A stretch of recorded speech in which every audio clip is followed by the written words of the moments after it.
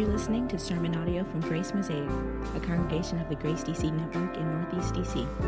For more information about our church, visit us online at gracemosaic.org. Last week, I started working out with Coach Erwin Ince. After years of prodding, I finally made the transition from kettle chips and kettle corn to kettlebells. Now, we had our first two sessions over Zoom earlier this week, but Coach Erwin drew me up a workout plan for Friday that I was supposed to do by myself. So Friday comes rolling around, it's my day off, I get up and have breakfast, I get ready, go down in the basement, I open up the program, and I start scanning through the workout. And so I see the warm-up, I do the warm-up, I'm sweating, and I'm kind of ready to go. But then I look at the first exercise, the first real exercise, and I look and it says 3 sets of 30 kettlebell squats. They're called goblet squats, which is a squat that you do holding a kettlebell. And I said, that looks rough, but let's get it, right? So I get down, I get the kettlebell up, and I do the first set. And after the first set, I said, bruh, what? I do the second set. And after the second set, I said, he ain't right for doing me like this. After the third set, I can't tell you what I said because we in the Lord's house. Now, this was the first set in the workout. But when I tell you I was hurt, I ain't lying. I was hurt. Elijah came to check on me. He's like, are you okay? I was like, no, son, I'm not okay. And then he disappeared.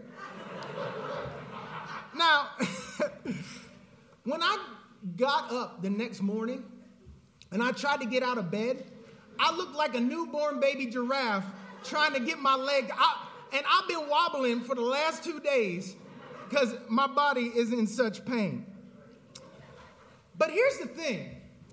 After I finished the first part of the workout, I went back to look at the program because it was time to reevaluate life. I was trying to figure out what I was going to do about the rest of this workout. And so I'm looking carefully at it, just wondering if something might magically delete off of the page. And I look at that exercise again, and I realized something. I read the blasted thing wrong. Coach Erwin told me to do 3 sets of 30 seconds of squats, which comes to about 7 or 8 squats. And I read 3 sets of 30 reps, which was 90 squats, y'all. 90. I read the thing in the wrong way, and I brought all kinds of unnecessary pain and exhaustion and difficulty into my life. Now, here's the deal. A similar thing happens when it comes to the way we read Scripture. Some of us come to the Bible and read it like an instruction manual for operating the human machinery. Others read it like Aesop's fables to get a moral of the story. And still others treat the Bible sort of like a chicken soup for the soul that's meant to give you a little bit of inspiration to pick you up through your week. However, each of these ways of reading the Bible bring the pain and exhaustion of performance-driven moralism into our lives. These ways of reading Scripture make it extraordinarily difficult to live in the world as God's beloved because they omit the true goal of the Scriptures and they miss the intent of the divine author. As we've been working through this series on salvation's greatest hits, we have been exploring key passages of the Old Testament to see how these passages point us to the person and work of Christ and reshape our spirituality.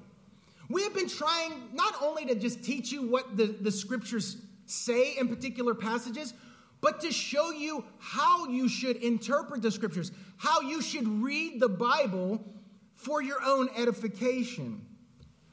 And part of the deep structure of this series, and the choices of texts that I have made, is that we have been working through the three primary offices of the Old Testament. We have worked through the priestly office in the last couple sermons.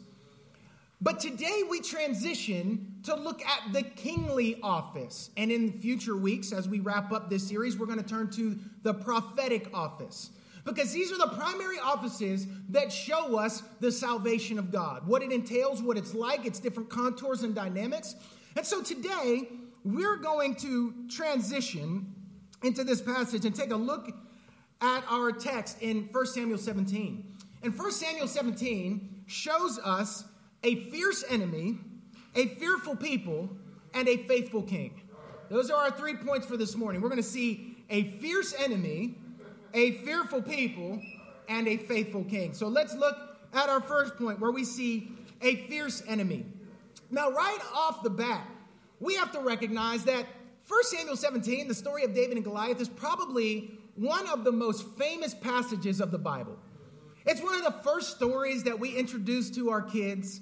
It's well known, and it's known not just by Christians, it's known by people all over the world, regardless of where they're coming from in terms of their spirituality. It's known as being a neat story of overcoming the odds, the underdog story, right? When we watch different athletic events, we even hear sportscasters talk about this being a David and Goliath kind of battle. It's a very common passage. But what's often missing is the context. And there's important context that really shapes our understanding of David and Goliath in this story, right? In chapter 15, we learn that the Lord rejects King Saul as the king. He rejects the kingship of Saul because when the Lord sent him out to a particular battle, Saul did not obey the voice of the Lord. He didn't listen to the Lord. And so when we get to chapter 16, the Lord tells Samuel to go and conduct a private ceremony to anoint a new king. And he sends him to the household of Jesse the Bethlehemite. Okay? He sends him to Jesse the Bethlehemite because he says that it will be among one of his sons that the king will be found, this new king. And it's in this chapter, chapter 16, that David is anointed. The Hebrew word for anointing is Mashiach. And one who is anointed is Mashiach, where we get the word Messiah. And so what we see is one king or one Messiah who is insufficient, who is rejected by the Lord. But the Lord raises up a new Messiah, a new king. And so when we get to chapter 17, we see the stark difference between these two kings. It's in this passage that we see what a true king does. We learn something of the kind of king that we need. When we get to this passage for today, it begins by letting us know that the arch rivals of Israel at the time, the Philistines, have gathered together their armies for battle, and they have encroached into Israel's territory. You notice at the very beginning that they're in the territory of Judah. They are getting close. And so Saul gathers the men of Israel, and they line up to go out to line up in battle against their arch rivals, the Philistines. But the tension of this story really builds when we are told in verses 4 through 10, take a look at it, that a massive and formidable man named Goliath came out from the Philistine camp to challenge any opponent from Israel to a one-on-one duel that would decide the fate of their respective armies. Just to contemporize this a bit, Goliath was bigger than Shaquille O'Neal.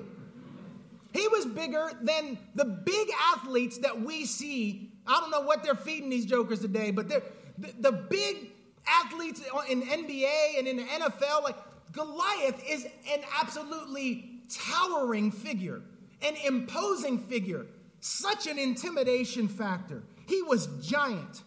And not only does the text describe his massive physical stature, but it also goes into detail concerning his weapons and his armor. The author intends to impress upon the audience the human impossibility of anyone prevailing over Goliath. He is lingering over the details describing Goliath and his armor and his weapons so that he can give us a sense of the intimidating appearance of Goliath, which builds suspense in the story. We, as the reader, are meant to start asking the question, what is Israel going to do about this dude? What are they going to do about this?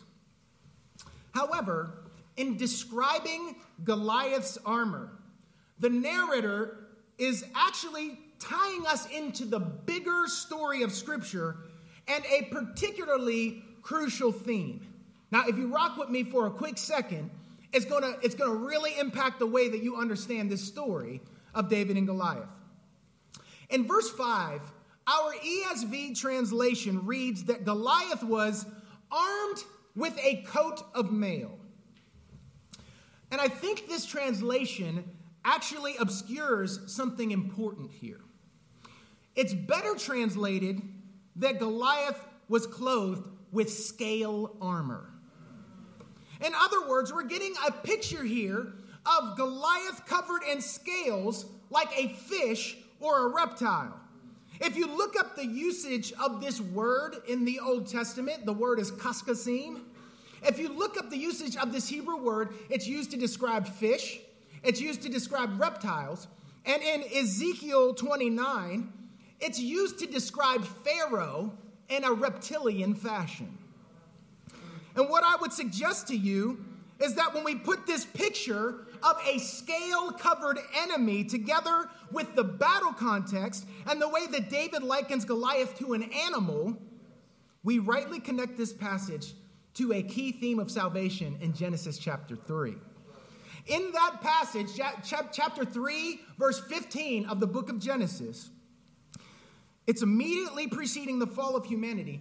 The Lord tells the serpent who led Adam and Eve astray, I will put enmity between you and the woman, and between your offspring and her offspring. He shall crush your head, and you shall crush his heel. Genesis 3 is the Lord's announcement that there will be an enduring cosmic conflict through the ages between the offspring of the kingdom of God and the offspring of the kingdom of Satan. And all people will belong to one of these two kingdoms. There is no middle ground. So when we come back to 1 Samuel 17, we're supposed to situate this story in the bigger cosmic conflict. The people of Israel are the offspring of the kingdom of God, and they now stand up against the scale-covered Goliath, who is rightly understood as a fierce enemy who represents the kingdom of Satan, the forces of evil, and everything opposed to the Lord and his people. That's meant to situate us. And this brings us to our second point, where we see a fearful people. Now, a very common interpretation of this story in Sunday schools and pulpits across America encourages us to be like David. You should be like David. According to this interpretation, we can face our giants in our lives by faith in God. We can courageously achieve victory just like King David. We're encouraged, think about this, we're actually encouraged to read ourselves into the role of the royal hero and to take up this mindset in our lives. But is this where we are to find ourselves in the text? Is it? Whatever truth there may be to this idea, the simple fact is that this is not the point of this passage, and this is not where we are to find ourselves in the story. If you want to know where we are to find ourselves in the story, look at verses 11 and 24. Verse 11 says, when Saul and all Israel heard these words of the Philistine, they were dismayed and greatly afraid. Verse 24, all the men of Israel, when they saw the man, fled from him and were much afraid. Family, this is where we find ourselves in the story. Utterly outmatched by our enemy, fearful, weak, on the run, incapable of achieving victory in the battle, absolutely overwhelmed by the world, the flesh, and the devil. That's where we find ourselves. There are no heroics. Sound interpretive principles and an honest look at our own lives tells us very clearly that we have no business placing ourselves in the role of the royal hero. We should see ourselves in the fearful Israelites who helplessly stand on the sidelines until the king shows up to fight our battle for us. We're going somewhere. In this text, all of Israel's hopes for freedom, all of Israel's hopes for getting out of the place of fear and terror, all of Israel's hopes for a future are fixated on the king who goes to battle for them. They aren't there mustering up the nerve. They are cowering in fear. And the king must step in to fight for them. The good news is not that we can muster up the faith and strength to defeat our giants. The good news is that we can fix our hopes on our king who has already defeated our scale-covered enemy. Which leads us to our final point, a faithful king. David comes on the scene as the anointed king who will prove to be a better king than Saul. Because if you notice, one of the reasons why we can see that Saul is disqualified to be the king of the people is because the king was responsible for defending his people. He was responsible for supporting the vulnerable. He was responsible for maintaining and upholding his people in righteousness and protecting them from their enemies. But where is Saul? The man who was initially sticking out to the people because he stood head and shoulders above them is now sort of hiding. I'm still sore, y'all. Sometimes I forget. Is now ducking down and hiding himself in the midst of the people, kind of acting like, I don't know who's going to do something about this. It was on him. But he proves himself to be a faulty and failed king. So David steps up and proves himself to be a better king than Saul. From a human standpoint, though, he is a lowly and unlikely choice for king. But in the eyes of the Lord, he is a man after God's own heart. He is a shepherd, accustomed to caring for his flock, feeding his flock, and putting himself at risk for the well-being and protection of his flock. Just as he rescued the sheep from the beasts, so will he rescue God's flock from Goliath. He has unrivaled zeal for the Lord, and he is confident that the Lord will give him victory over the enemy so that all the earth may know that there's a God in Israel. And when he finally goes out to battle with the enemy, he goes into battle vulnerable, wearing only the spiritual armor of God. And in the end, he not only crushes the head of Goliath with the weapon of a shepherd, the sling, but he kills him with his own weapon.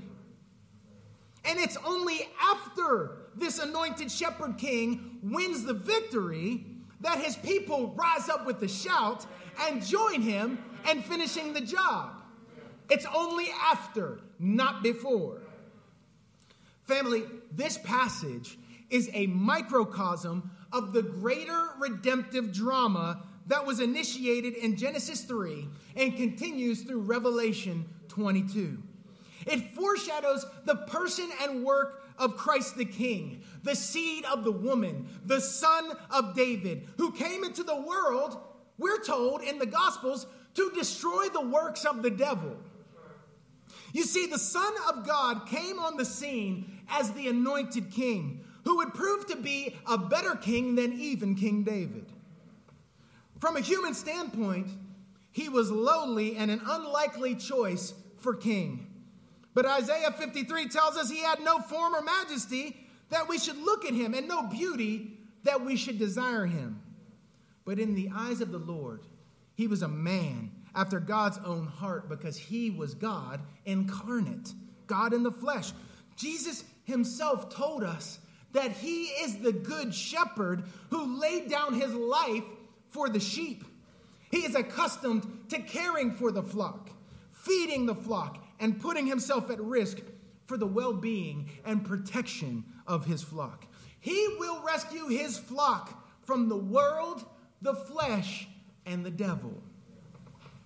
Jesus had unrivaled zeal for God, and he was confident that God would give him victory over the enemy so that his gospel could go out to the ends of the earth, and all the peoples of the world from every tribe and every tongue and every nation would know that there is a God in the heavens. And when he finally did go out to battle with the enemy, he went into battle vulnerable, submitting to the mockery and the sufferings and the dishonor of his enemies. But in the end, though his heel was crushed, though his body was broken in the conflict, Jesus not only crushed the head of the serpent, but he defeated the devil with his own weapon, the cross. That instrument of torture was one of the machinations of the evil one, who never ceases to devise ways to degrade the image of God. But Jesus used his own weapon to defeat him. And Jesus, this is the beautiful thing, the text of 1 Samuel 17 continues to reiterate that David did not use the sword. And Jesus did not use violence or the sword to accomplish the coming of his kingdom. He is the King of peace.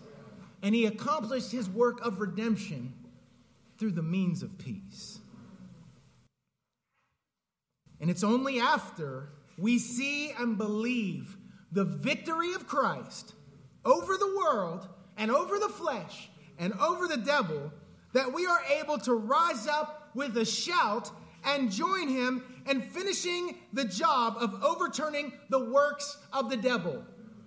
Do you understand that that is one of the lenses through which we are to understand Christian mission? Our mission is very similar to what happens in this passage after David strikes down Goliath. The people look around and they see that the fierce enemy has been defeated, and so they rise up to finish the work.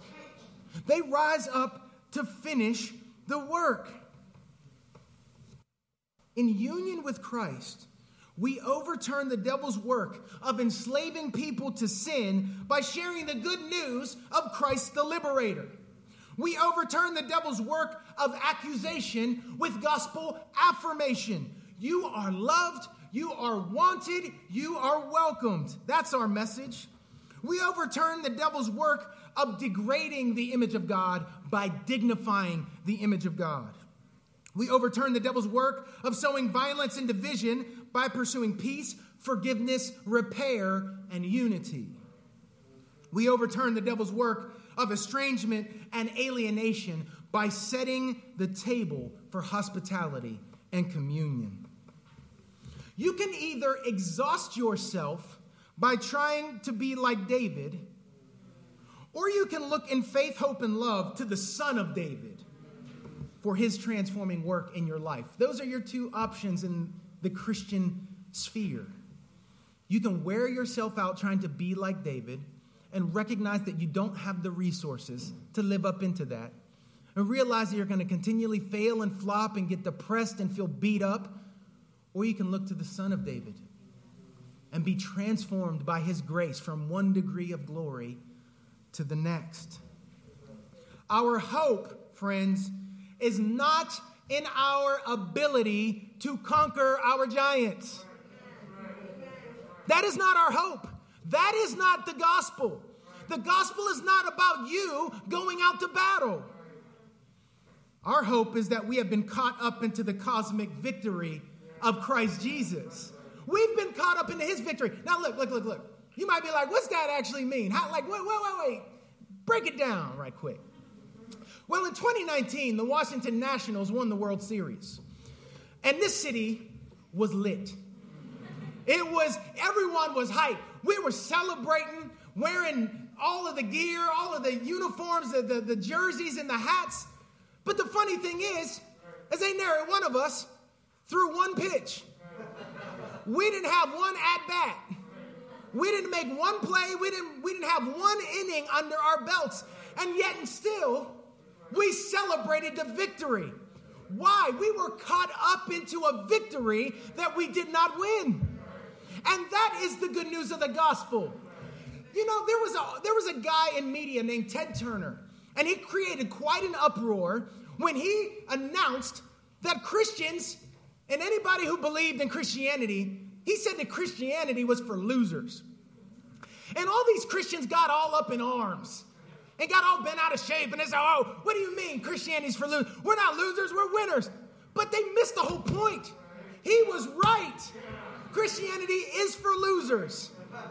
But this is the means by which losers are caught up into the victory by faith alone in Christ alone. And that's what gives God the glory alone. You may feel like a loser today. Things may not be working out in your life. Your career might not be going in the direction that you wanted. You might be suffering through frustrations and disappointments. And it's just, you feel like your life isn't turning out to be the dream that you had back in the day. God's message for you is that you don't have any need to despair. Can you fix your eyes and your hope and your love and your faith on the King who went to battle and defeated your greatest enemy so that you could live in the beauty and power of his victory? That is the invitation for us. 1 Samuel 17 is not good advice about how to conquer your giants. It is the good news that your king has already won the battle for you and you've been caught up into his victory, so now you can celebrate. That means that joy is our inheritance. Can you imagine what it was like for Israel on the sidelines when they saw, like, in absolute disbelief? I picture Israel like this. They see this little guy going out to battle against this giant. And when David gets to swinging that sling, he's like, and they see Goliath fall like I fell after my third set of 30 reps and hit the ground. And then David runs, takes Goliath's sword, whap. Can you imagine the emotional expression that Israel had? That's why it says that they rose up with a shout. That's why we're invited in the Psalms to shout. Because on this side of the death, burial, resurrection, ascension, and current session of Jesus Christ, we have every reason to shout. We have every reason to celebrate the victory. That belongs to us now through union with Christ. Let me close with this. Theologians tell a story to illustrate how Christ's triumph presently benefits our lives. Here's the story. Imagine a city under siege. The enemy that surrounds the city will not let anyone or anything leave. And the supplies are running low, and the citizens are fearful. But in the dark of the night, a spy sneaks through the enemy lines.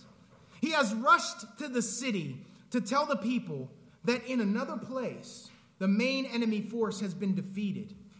The leaders have already surrendered. The people do not need to be afraid. It's only a matter of time until the besieging troops receive the news and lay down their weapons. And as we sit in this church today, we may feel surrounded and outmatched by the forces of evil, disease, injustice, oppression, and death. But the enemy has actually been defeated at Calvary. Things are not the way they seem to be. It's only a matter of time until it becomes clear to all that the battle is really over. Let me tell you one more. At my house, when we bought our house, there is a giant oak tree. It's a heritage tree. I'm not allowed to cut it down. It's there. And when we bought the house, there was a vine that had grown up around this massive, towering oak tree, and it was choking the tree out. And so what I had done was had an arborist kind of person come out, and they cut that vine. They cut it right at the very bottom, and they separated that vine so it no longer was connected to the ground. Now, here's the thing. From that point, that ivy began to die. However, it still clung to the tree. But over time, it started to crumble. And what I need you to see today is that the victory of Jesus was the severing of the root. And we may still see the ivy clinging, but it's crumbling day by day as we head toward the fulfillment of all things. So, let us repent of our cynicism. The King has won. Let us resist worldliness and the spirit of the age, which tells us that our most pressing issues can be solved without God through our technologies and our political will. Let us pray for endurance and courage to let our fearful neighbors know that the enemy is defeated and they too can be caught up into the victory of Christ. As the Reformer put it in the hymn that he wrote, "And though this world with devils filled should threaten to undo us, we will not fear, for God has willed his truth to triumph through us. The prince of darkness grim, we tremble not for him. His rage we can endure, for lo, his doom is sure. One little word shall fell him. That word above all earthly powers. No thanks to them abideth. The Spirit and the gifts are ours, through him who with us sideth. Let goods and kindred go, this mortal life also. The body they may kill, God's truth abideth still. His kingdom is forever."